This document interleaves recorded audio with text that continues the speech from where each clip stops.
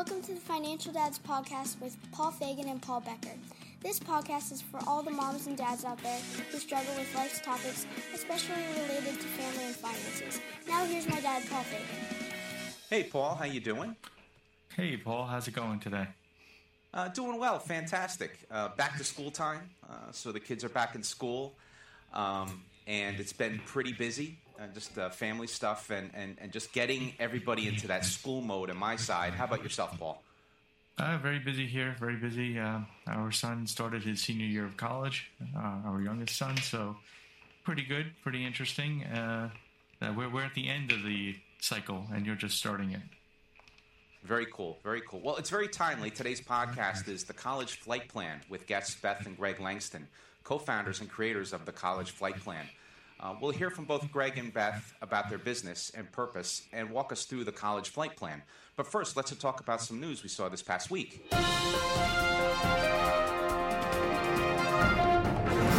Okay, the first news story was from Entrepreneur Magazine.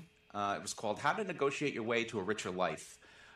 And so when I read this article, Paul, it talks about negotiating salaries, talks about buying a car, budgeting with your partner. The one thing that I didn't pull from the article that I wanted to call out is I'm going to call it the backfire risk. I had an incident one time where I was negotiating for a salary on a new job, and the deal collapsed on me. I had thought that a simple negotiation was warranted, and it went from asking for something very small to not getting the job. So I have some regrets over that personally. It was a job that I really wanted. So I think for me, what I'm taking away from this article, which is all good points, but the one thing I want to call out is kind of this, I'm just going to call it the backfire risk.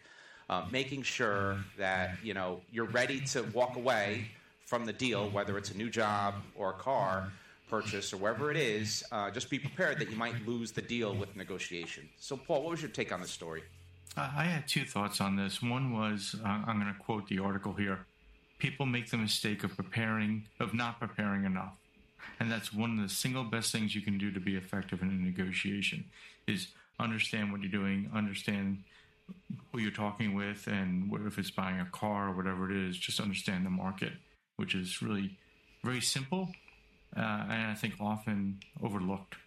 And then the other item was within the article, they quote fidelity, talking about a couple, but communicating well about money is hard because money is emotional. Christian says he recommends calming those emotions by acknowledging and validating them and then asking your partner open-ended questions to find out why they feel the way they do.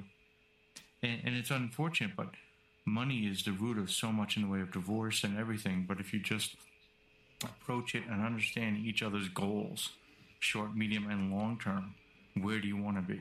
Even when do you want to retire?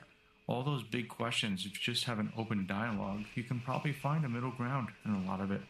And I think it's often overlooked. So that's my take on that one. Negotiating. Yeah, we did a whole. Yeah, go ahead, sorry. Yeah, we did a whole podcast on it at one point, and it was very interesting. So you could look back on, and that's our authenticity of the podcast, right? You're hearing kind of phone stuff in the background. We're operating out of our homes, so. We'll have to ignore that, but just kind of reset. We did a whole podcast on money and marriage, so you could look back, and we've talked about those things you cited, Paul. So that's worth our listeners to go in the archives and take a look for that. The second story was from the Motley Fool service, The Ascent. Salary trend update. Most Americans will get an average of 5.8% raise by changing jobs. Another interesting article, it talks about why the boost, doing the research, the economy's on your side. Yeah, there's a lot of good things that are happening right now, right? The one thing that I wanted to call out that I didn't really see in the article is really understanding yourself and ask yourself the question, I'm just going to call it, what does it take to move my pencil cup? They talk about certain percentages, and I think everybody has their own percentage of why they'd want to move for a salary increase. And they have to be comfortable with that move because when you factor in taxes and other expenses, maybe one job has more of a higher healthcare cost or a lower, in your job current has a lower healthcare cost. I guess the trick is like when anything else we talk about on the show, do the math and just determine in your head what is that percentage salary-wise that would make you move your pencil cup for. Paul, what was your take on this story? Really very similar to yours. I thought you were reading my mind there for a minute. I was surprised in a way that it's only 5.8% bump when you move, but I can understand that. But according to the article, staying on average, you get an annual increase of around 3%, 3.1 it says. So is it really worth that 2.7%, especially when you take into account, like you were saying, healthcare, maybe the drive is further, whatever it might be. So it shouldn't always be about the money. And unfortunately, I think people, like we said before, money is very emotional. So you have to really understand it and think it through clearly. But, 2.7%, I know what I have here. Good, bad, ugly, whatever it might be. And in my personal situation, my employer, they have a fabulous 401k plan where I get a lot more than the 3%. So if I were to take a different job, it would have to be a very large percentage to account for the difference just in 401k alone. So pretty interesting, but, 2.7% doesn't do much for me. Yeah, I think to each his own. I think, like I said, I think people just have to determine what their percentage is and then lock that in and make sure you strive for it and just know that would be the percentage you would leave for. Otherwise, you might regret it. I think with that, we'll go to the podcast. We'd like to welcome to the podcast Beth and Greg Langston, co-founders and creators of the College Flight Plan. Their mission is to empower students to master their self-discovery, allowing them to successfully activate their life's purpose. Today, we will discuss their company and their College Flight Plan. Greg and Beth, welcome both of you to the show. Well, thanks, Paul and Paul. We're glad to be here. Thanks for having us. Yeah, very cool, very cool. I think, I was preparing a lot for this podcast because it's very interesting, very timely. I have a use case, right? My son is going through this as we speak, struggling with the essay, the college essay. And we'll get into this, but just giving a little bit of background. I have an 11-year-old and a 17-year-old. Like Paul said at the beginning of the podcast, or before we started, Paul's kids one's out of the house working, one's already successfully finishing college. They're well on their way. I'm still in the mode of an 11-year-old and a 17-year-old. And right now, the 17-year-old is working through his college essay and working through the details. So we've been going through getting him help with that. We've been helping him to whiteboard some of the storyboard out, the essay, stuff like that. But I was telling my wife the timeliness of this podcast is crazy because it really fits with the use case we have pending. So Beth and Greg, help. No, never. We are here to help. It's very interesting. And one other thing I want to note is, and I listened to you on Aaron Taylor's podcast, and what resonated with me is, and I think it was very interesting, was when you're doing that discovery with your child. College might not be the answer, right? So I have a nephew who is wildly successful at 20 years old as a union welder here in New York. I love it. He's buying his first house in the next couple of weeks, and he's doing extremely well. Did not go to college, but loves welding, loves the art of welding, learning and learning constantly on the job with additional classes, and now becoming part of the union. It's opened up the world to him even more. So he's not regretting not going to college, right? Which a lot of kids may on the surface regret, but we've always told our kids, do what you love, because life is short. So I said, if you want to be an auto mechanic, we can hook you up with my brother, who's an expert mechanic. I have friends that are electricians, plumbers, carpenters. There's a lot of people out there that my kids could talk to if they want to explore different career tracks beyond college. But that was kind of like my opener, guys, of like, it really isn't all about just college. Maybe we'll kind of start with that. Maybe you could we could dig into that, or, just jump into some of these pieces around your background and how did you get here? Right. And I just want to say you are so right on with the saying that college is not for everybody. That's what we've discovered. We felt that in the past 20 years of doing this, there's been such a push for everybody to go to college. The push comes from the high schools.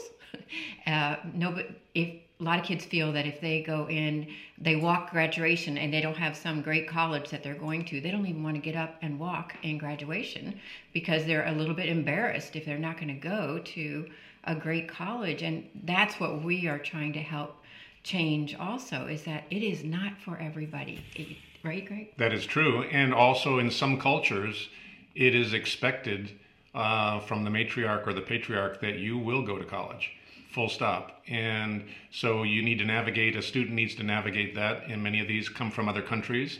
And we help the student provide an alternative to be able to share with their parents to say, Mom and Dad, I know you're all doctors, or I know you're all lawyers, and I just want to let you know that I would suck at being a lawyer or a doctor. And here's the feedback I've received. I may not be a lawyer or a doctor like everybody in the family, but I would be the best neurosurgeon, which is a doctor, but I'd be the best architect in the world. And I think you'll be pleased with that. And so that's part of the self-discovery that the student needs to take. And one of the misnomers or myths is that parents think that all of this guidance is going to come from the high schools. And unfortunately, you've got a lot of well-meaning counselors out there, but there are just too many students for the guidance counselors. On average, there are 424 students in the United States per college counselor in a high school. And wow. in New York, where we live, there are 900 students. Yeah, what did I say, New York? Yes. Wow. Well, we live there a part of the year, but in California, there are 900. And, those counselors, there's no way they can give that attention, individual attention to the students. So we encourage parents to help their students gain that self-discovery that they need to. And that's how we got started in this with our own children, because we realized that nobody was doing this. Nobody was helping these kids learn their strengths and weaknesses and discover what they're passionate about and what they're gifted to do so that they can choose a career that is fulfilling in their lives. Because what is it, 27% of people do not only 20% like what they're doing as a career. Right. And right now, people that are graduating, only 27% of college graduates, undergraduates, are actually working in a job that matches their major. Wow. It's very interesting. Yep. Very interesting.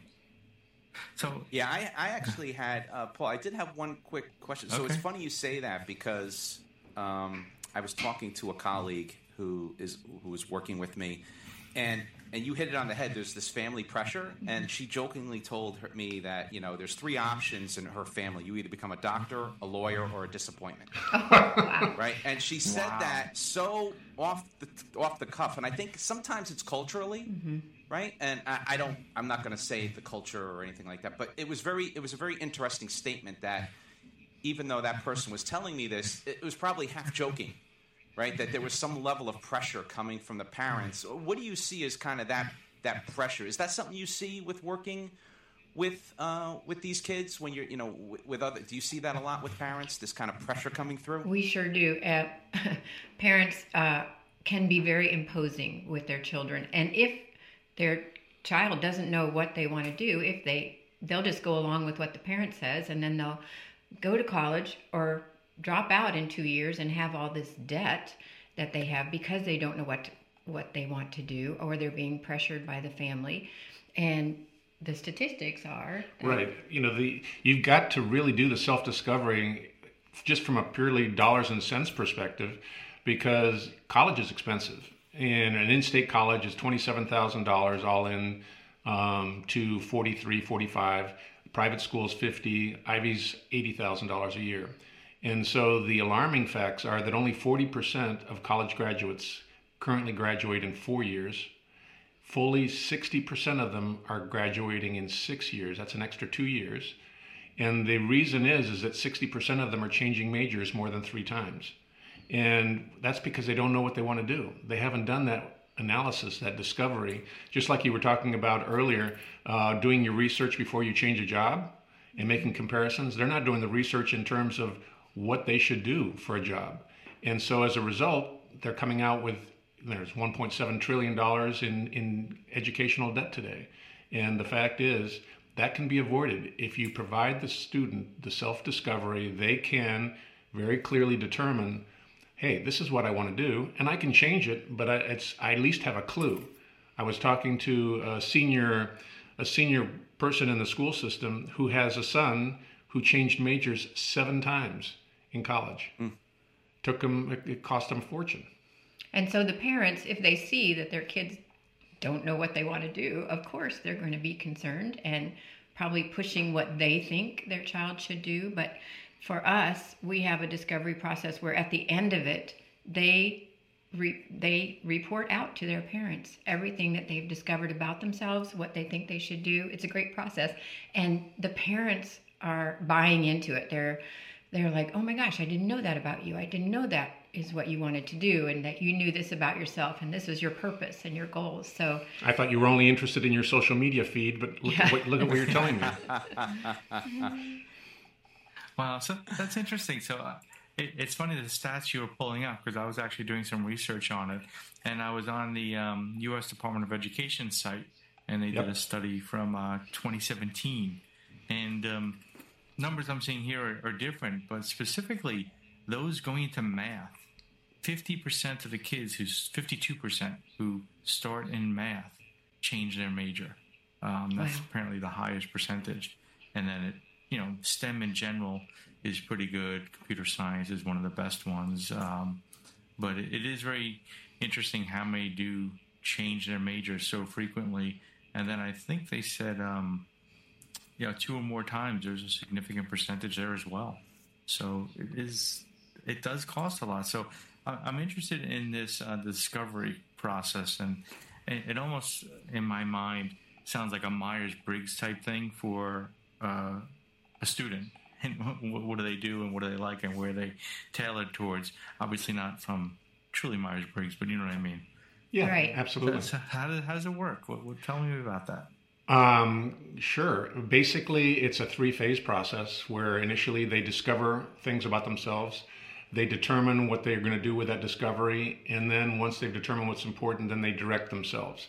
And basically, it's a 12-hour, not in one sitting process that they go through.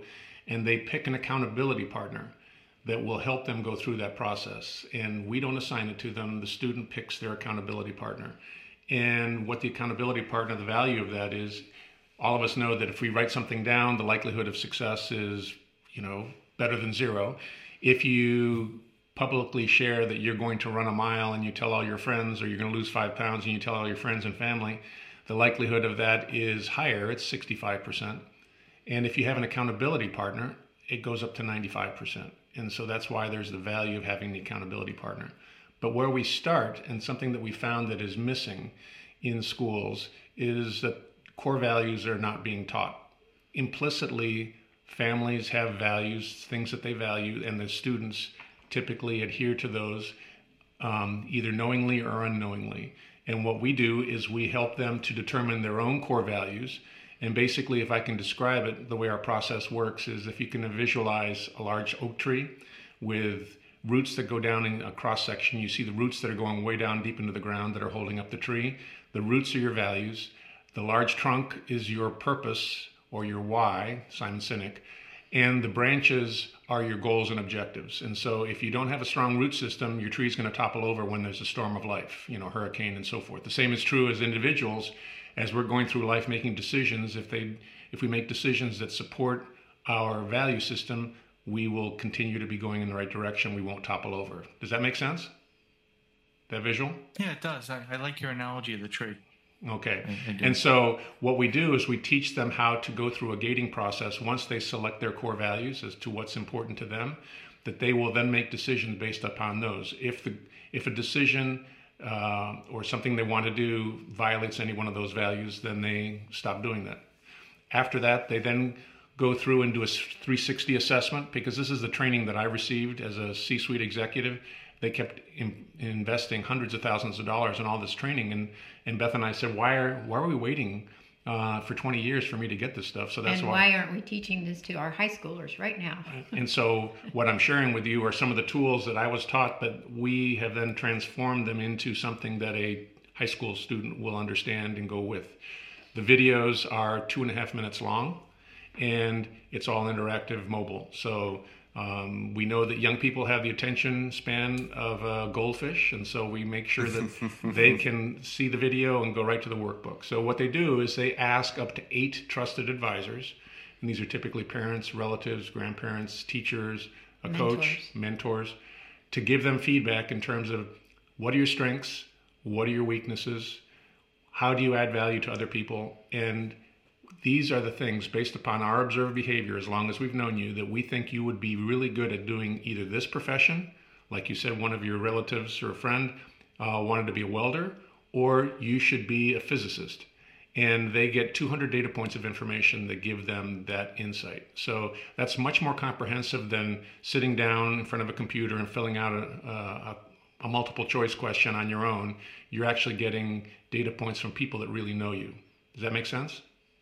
It does, and I wish some of these tools were available when I was going to college, to be honest with you. And I always tell this story. I've been a technologist for 30 years now, but I went to school for accounting and really didn't do much with it. And quite honestly, the idea of changing majors when I was in college was just not an option. The cost, even back then, was pretty high. It was very expensive. And it just didn't seem like I could spend an extra year on tuition, right? And I think for me, having some of those insights sooner would have helped. It was just coincidental that I got a technology job part-time while I was in college that turned into a full-time job. It was actually started in a mailroom just to earn extra money, then hung out in the computer lab to do my homework, and it just grew from there. My interest in computers just kept growing. But I kept on the accounting track because I had to finish. It was sort of this forced, at the time anyway, for me, it was this forced finishing. So I got the accounting degree, tried to get an accounting job, but didn't have the heart, didn't have the passion for it, and couldn't really land a decent accounting job. But when I put a technology resume together, I was getting offers all over the place. Wow. So it's very interesting. I had wished that some of these tools were available when I was around, or when I started. And I know that for my kids, they're in a smaller school system. But to your point, I think that the guidance counselors are also stretched there in terms of that, in terms of you need some auxiliary help, right, to get the kids into a proper track, So true. We recommend that the parents actually be proactive in finding those outlets, especially as you were saying about studying something that you didn't apply to your career. But if the kids could get experience or internships during their high school years, our son is a great example. He thought his whole life he wanted to go into medicine, and as he got older, he thought, I think I want to be a surgeon. So we had some connections that we could use to get him to intern with a neurosurgeon and a cardiovascular surgeon during one of the summers of high school. And after that summer was over, he came home and said, that is not at all what I want to do. And he ended up in the financial world. So go figure. It's very valuable. He didn't waste all those years in med school and come out and do something that he didn't enjoy every day. He loves what he does now. Not to mention the cost. Yeah, and the cost would have been prohibitive. So this is, if they can get experience in training, volunteer at places, people are willing to have kids come along with them to their jobs just to see what it's like. Even if you could do it for a week or 3 days, that will help them know, this is what it's about. Do I really want to do this, or should I try something else? Yeah, and there's always this financial tie, which is great, right? So, and I think to kind of build upon that a bit, there was a couple of questions we had around the financial aspects, right? Because we are financial dads, and we have to dig into that a bit. So one of the questions is, what can parents do to save money when considering college for their kids? So one of them might be these internships, right? To kind of figure out what they really want to do, and that's at the core. But are there any other things that parents can do to save money when they're considering college for their kids? Well, they can do the 529s. They can do that. They can also look up scholarship alternatives. There are a tremendous amount of scholarships that are available. And they go unawarded because nobody knows they're there. Oh, wow. Yeah, I did not know that. That's interesting. I've been a big fan of the 529 plan. I've been trying to stockpile as much as we can afford for the kids, and hopefully that gets us somewhat of the way there. Can I add one? Can I add one more thing too, Paul? Yeah, and that sure. is, once a student has a self-discovery to know what they want to study, if they in fact choose to go to college, that they pick a school that has a good program that satisfies what they need, but that family or themselves can actually afford it. Because you don't have to go to an Ivy League school. You don't have to spend $80,000 a year. You can spend $50,000 a year and go and be in a program with a professor or a series of professors that are outstanding and have an excellent degree. And so tying to the financial aspect is what I wanted to highlight that for. Very cool. Very cool. Yeah, that was one of the other questions we had, was around, the opinions of state schools versus private schools versus Ivy Leagues. And to your point, whatever the family can afford, and if there's scholarships involved, there's a lot of complexity. But to your point, it really shouldn't matter. It's really the content of the education. Is that what the focus is? Right. It should be the education and the labs that they attend, not necessarily how cool the stadium is and what the rec room is, and the fact that they have an atrium in their main building. Really, while it does wow you when you go on that first visit, is that really contributing to the education and the job and the career you're going to have subsequently? And your tuition pays for that atrium and that stadium. Yeah. Right? So, a quick question. So, with your program, have you seen a dramatic shift in what the kids are thinking they want to do, and thereby saving potentially tons of money? The answer is yes, and we have examples of students who came to this country over 20 years ago with nothing. One young man called Ulti from Albania, he was doing the workshops with us when we first started tinkering with this with our son and daughter. And he was, just a few years ago, was nominated as top 20 under 40 in the city of Miami, Florida. So he's rocking it in the financial industry. And what we really see when the kids are finished with this program and they've presented it to their parents and their accountability partner, we see this great transformation in them. They have this clarity in knowing what their values are, their strengths, their weaknesses, their purpose, their future career, whatever they're going to do. They have confidence in clearly understanding and articulating what makes them unique. Why are they special? And they can use this in their application process, in their job interviews, in their essays. And they have more of a sense of control over their futures because now they have actionable plans and goals that they can use. Wow. So let me ask another question here then. So what are 3 things you would tell parents who are sitting there right now, overwhelmed in terms of the cost and the process, listening to our podcast? Well, a lot of them might have seniors right now and who are working on their essays and application process. So, and their hair's on fire too, and right? Their hair's on fire right now. This is right now. A lot of the applications are due November 1st. I thought we had the cameras on. You can see my hair on fire here. But in general, I would say start early in the process, which I know for some people it's too late now. The other thing we recommend is to get help. Get help with the scholarship search. Get help with the standardized testing that goes on, the ACT and the SAT, because there's definite strategies that go along with taking those tests. And some of the seniors are still taking that, I know, but you can start that early. You can start that sophomore year and start practicing. The essays also. And the essays, get help with your essays because, I had a great example. Some kids don't want help. They're like, oh no, I can do it myself. And there was this gal who came to me. She was so qualified. She was East Indian, living in Minnesota, great family, worked hard, had community projects and really everything. Smart. Really smart. But she didn't want help with her essay. So she was getting rejected from some of these top schools that she wanted to go to. And so, or she was on the wait list. So when you're on a wait list, then you have to write another essay to say, what have you been doing since you first applied to our university?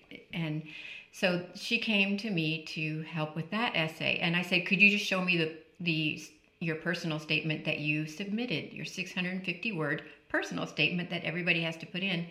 And I read the first paragraph, and she had grammatical errors in it.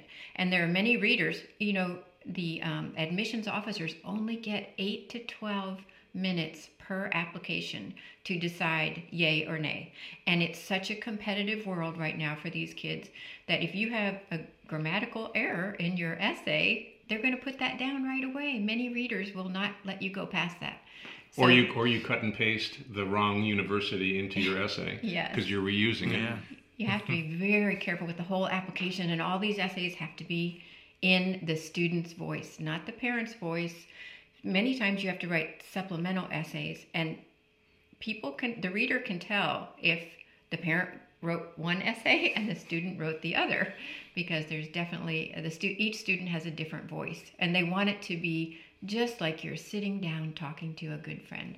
Anyway, that's a lot about essays. And yeah, that's what I was going to ask. I was going to ask how important the college essay is, because we're going through it right now, and to your point, we have a local teacher that we've hired to guide my son. That's so good. Right? And he's working on that draft, but it's been it's tough getting that jump start, right? He was having a tough time understanding what to write and how to write it, and so he's working it through, but it's very challenging. So I was just curious, in terms of your submission to college, how much does the college weigh typically on the essay? Is it 50%, 30%? I can't even remember when I was a kid going to college. But how much emphasis do the colleges typically put on the college essay? Well, for the 20 years we've been doing this, there are 3 things that the admissions officers look for. And I don't really know the percentage, but of course, the first thing is academic success, the GPA, standardized tests, a quality curriculum. The second thing they look for is extracurricular accomplishment, and that means in-depth commitment to a project, not a smattering of surfacey commitments. They want to see that you were deeply involved in something that you cared about, or an entrepreneurial spirit. Anything like that they love. But the third thing that's most important, they're looking for students with self-awareness and a future plan, which involves, the values, the strengths, all those self-discovery items, and they can speak to that in their essays, which is rarely what a student does. So that's what I, as an essay editor, I try to bring out that part of them, that unique part that makes them you, because the university wants to know who you are, where are you going. They want students that are going to hit the ground running, have control of their lives, and contribute positively on campus and in the surrounding community, and graduate with honors and reflect well on that university and come back and give back and mentor students there. Paul, as far as the percentage, I think whatever the percentage was in terms of the value of the application essay has just gone up tremendously with the test optional scenario that exists today. A lot of students and families are saying, oh man, I don't have to take the SAT, I don't have to take the ACT, that's awesome. Well, the school still has to figure out if you can play in their school. In other words, if you have the academic rigor, maybe you don't take the tests, but they're going to look at your scores, your GPA, and they're going to go and they'll drill down into how good is the curriculum. Because if you want to be a doctor or a chemist and you're getting B's and C's in biology and it's not that rigorous, even though you scored and you don't have an ACT to reference or an ACT, they're going to say, I don't think so. And the other thing too is they're going to be looking for you to write that compelling essay that makes you stand out versus the other folks, because think about it. After all these years of elementary, middle school, and high school, and it all comes down to having 8 to 12 minutes to catch attention of an advisor, it's really important that you give that application essay the attention it deserves. And as far as the standardized tests go, I just wanted to say I would recommend taking them if you can, even if they're optional. The problem we're having out here in California they're canceling the tests. So these kids want to take these tests, they've prepared for them, they've studied, they've practiced, and yet the test gets canceled. So again, we can address that in the application. There are many parts like additional information section if you want to address that. that is another thing we can do. But the essay needs to catch the reader in that first paragraph, because even if sometimes I think they don't even read the whole essay. 650 words is a lot of words. And so if you can catch them at the beginning with something memorable, they'll say, oh yeah, that's the guy who wore pink blue jeans to school, or whatever the story was. And Paul, you say that, your son's having a difficult time, getting started with doing the application essay. He is not alone. In fact, a recent study was done, and these numbers just knock my socks off. 87% of people 16 to 29 say that they have no purpose or meaning. Think about that. Wow. And they don't know what they stand for. They're being driven by their peers, by going through the motions in school and being overcommitted in activities and being in so many sports because they've been doing it for years. And when they do the self-discovery, wherever they do it, they learn and give themselves permission to deselect from things that they shouldn't be doing. And that's really important. Yeah, that's very interesting. I know for my son, he's been wanting to be in information technology for quite some time. A lot of experience going to coding summer camps and sleepaway camps where he would get lost in the week. We wouldn't hear from him, right? Even with phones, like you send him, "Hey, how are you doing?" Okay, and that's it, right? You get the text back and leave me alone, I'm coding, right? And it's very interesting. But in some respects, one thing that we've seen as a challenge, and maybe this is a question that's on top of my mind, is, and you talked about it in some of your stuff on the website. What do you do? What do you suggest parents do to help unmotivated students? And not that they're unmotivated in a bad way, but they might be analysis paralysis. They might be scared of doing and writing the wrong thing because there is so much pressure on this essay, or maybe they are purely just unmotivated, right? Like, what can parents do to get those kids motivated? I know, and don't feel like you're alone. There are many unmotivated kids, but I think it is the fear, because the hardest part of writing these essays is the brainstorming, and because you feel I have to stay within the word limit, but I need to have that creative side of my brain thinking of what can I write? What are my skills, and what have my experiences been? What have I learned from life? So, excuse me. So actually, I have an ebook course online that walks them through the whole process of writing this essay, of the brainstorming process, and allowing them to just be free to write, and to giving them, I asked so many questions to help suggest things in their own mind, to bring back experiences, to give them ideas to write about. And then so they come out with a whole list that fit different categories or different essay prompts that they could write. And then I tell them what to avoid, that we walk through a whole process that in the end they come out with this pretty good essay, what to avoid, what to include, what language to avoid, and negativity. You want a victor, not a victim mentality, even if you've been through a lot of hardships, So there's a whole process to it, and that's why starting early is key, because if you're going to read a book about it or go get help about it, it takes a little bit of time to do that. And it's so good that you have that local teacher who's helping you with the essays. That's great.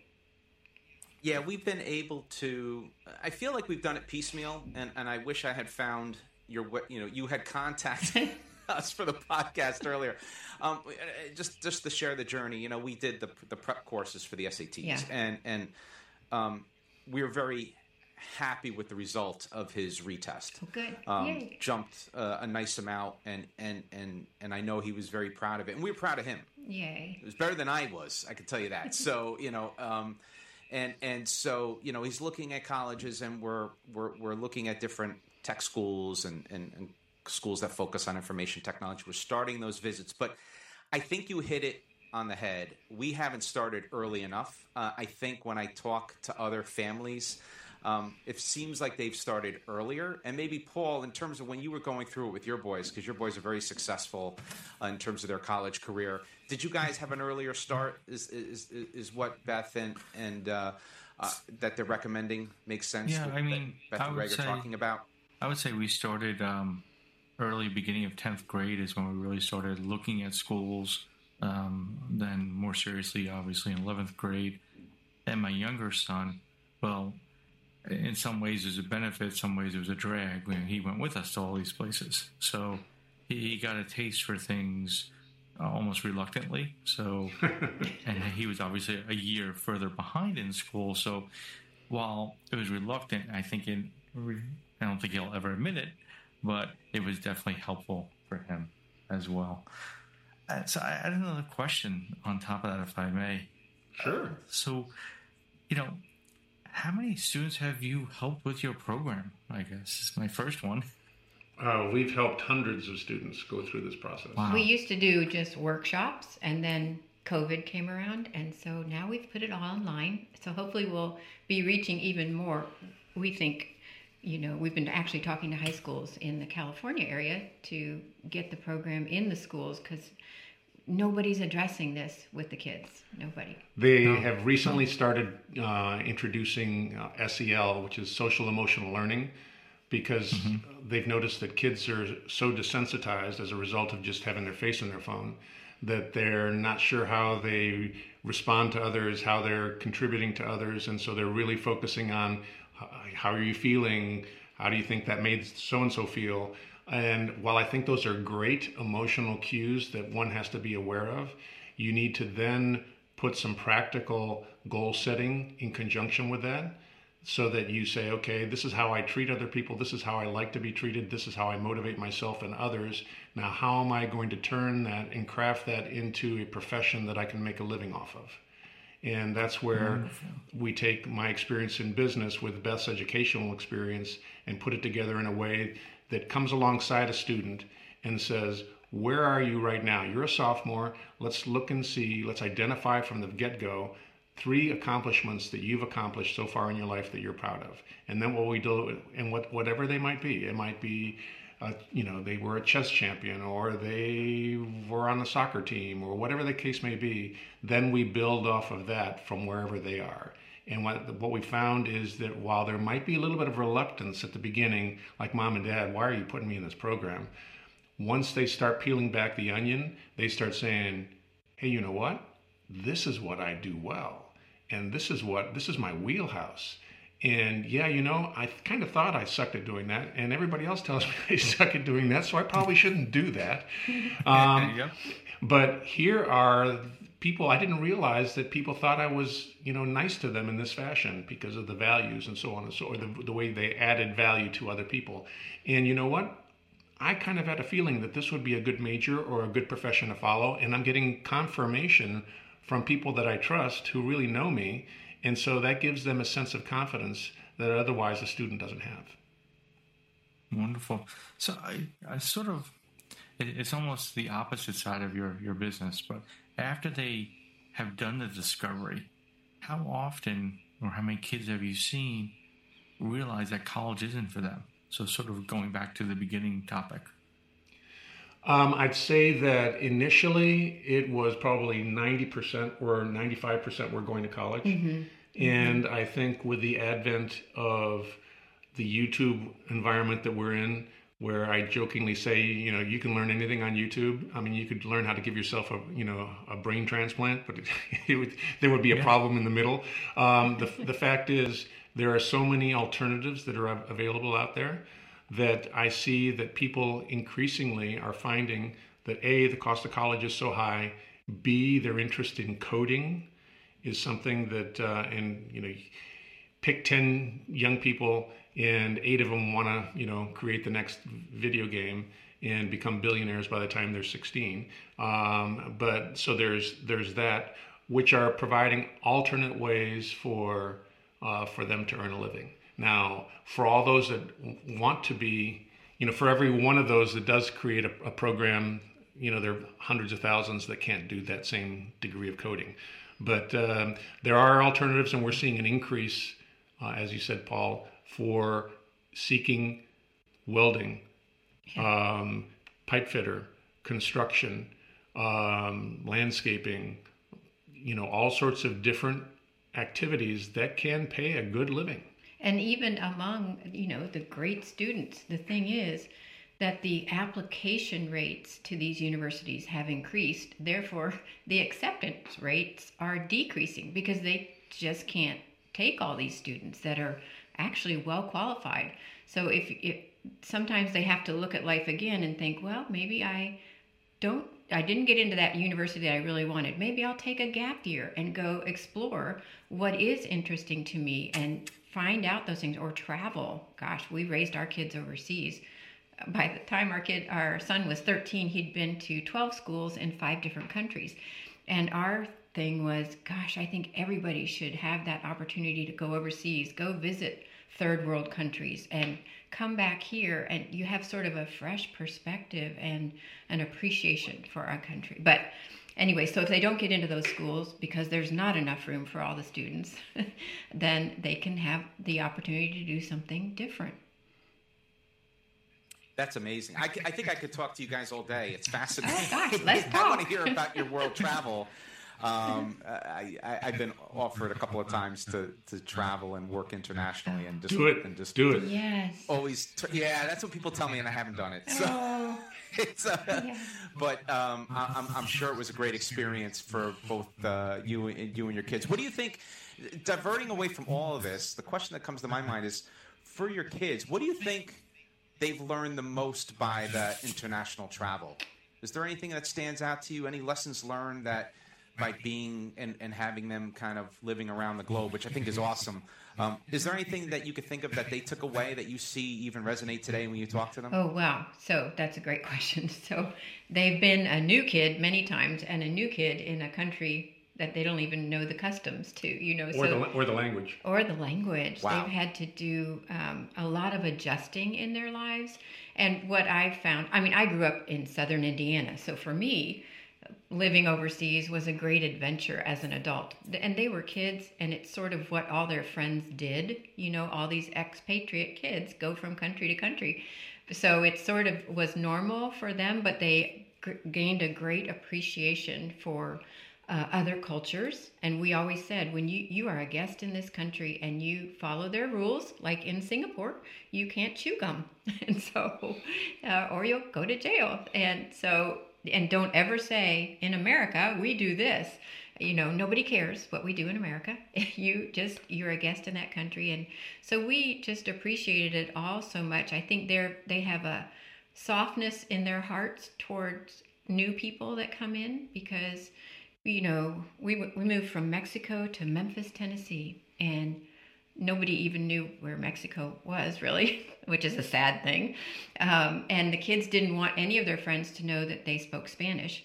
But most of those kids were born and raised in the same school, even. They'd been K through 12 in these schools, and they didn't understand. My kids had to really, back up a little and act. They wanted to act like they were also raised in that school. They didn't want to be different.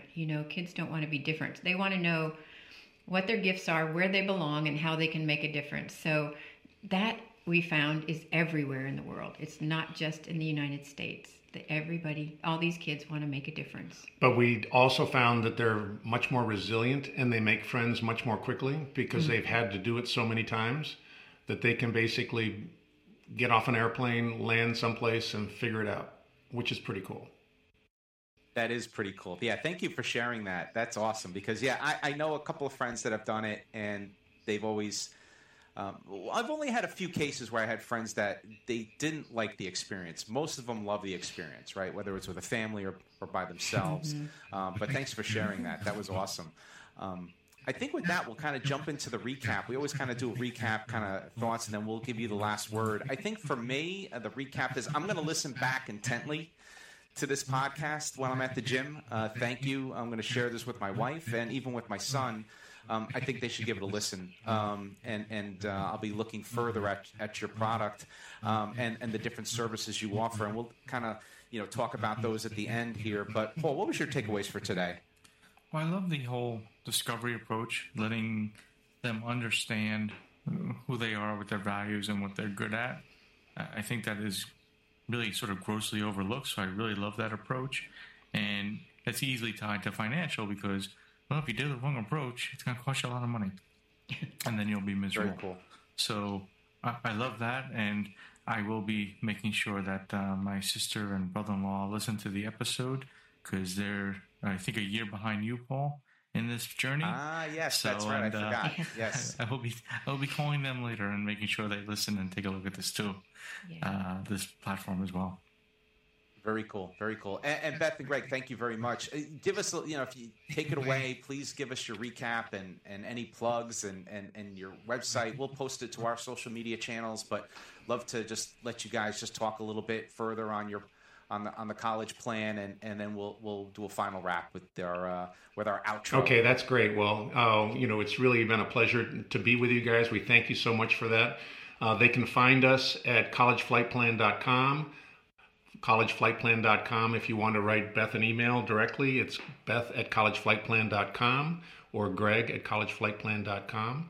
And I just want to leave you with, I'm going to talk about a guide here in a second, but I want to leave your listeners with 6 high potentials that they can pass on to their sons and daughters. That if every student and every family and every business were to do these 6 things, which you're going to think are going to be, MIT grad, mumbo jumbo words. It's not. Just listen to what the 6 things are. Number 1 is understand what your values are and live by your values. Do what you say you will do. Arrive on time. Finish what you start. Say please, thank you, and you're welcome. And be willing to apologize when you're wrong. Imagine if every student and every family and every department that you worked with operated in that fashion, how much better things would be. So with that, I'll leave you with the guide that we can get for your audience. They will get a document that's the Parent Starter Kit to Teen Self-Discovery. It includes a whole bunch of statistics that I think that parents will find valuable. The top 5 early actions to lead to college success. Some free assessments that we recommend. Some ACT and SAT prep that Paul, you utilize. Some resources, and that's great. There might be some here that you and your audience can use. There's some scholarship and cost resources that you might find helpful, and also how to get in touch with us. And that's at collegeflightplan.com/guide. Very cool. Very cool. Well, guys, Paul, Beth, and Greg, I thoroughly enjoyed our discussion today, and I'm personally looking forward to our next one. We'd love to have you back on the show. Thank you. We'd love to come. Thanks for having us. Absolutely. Very cool. Very cool. Thanks, everyone, for downloading our podcast. If you have any questions or comments, please email us at financialdads@gmail.com. Or check us out on Facebook. Just go to financialdads.com. So with that, this is Paul and Paul reminding you, managing finances can be stressful, but that's why the Financial Dads are here to help you plan for success. Have a good one, everybody. Be well, and thank you.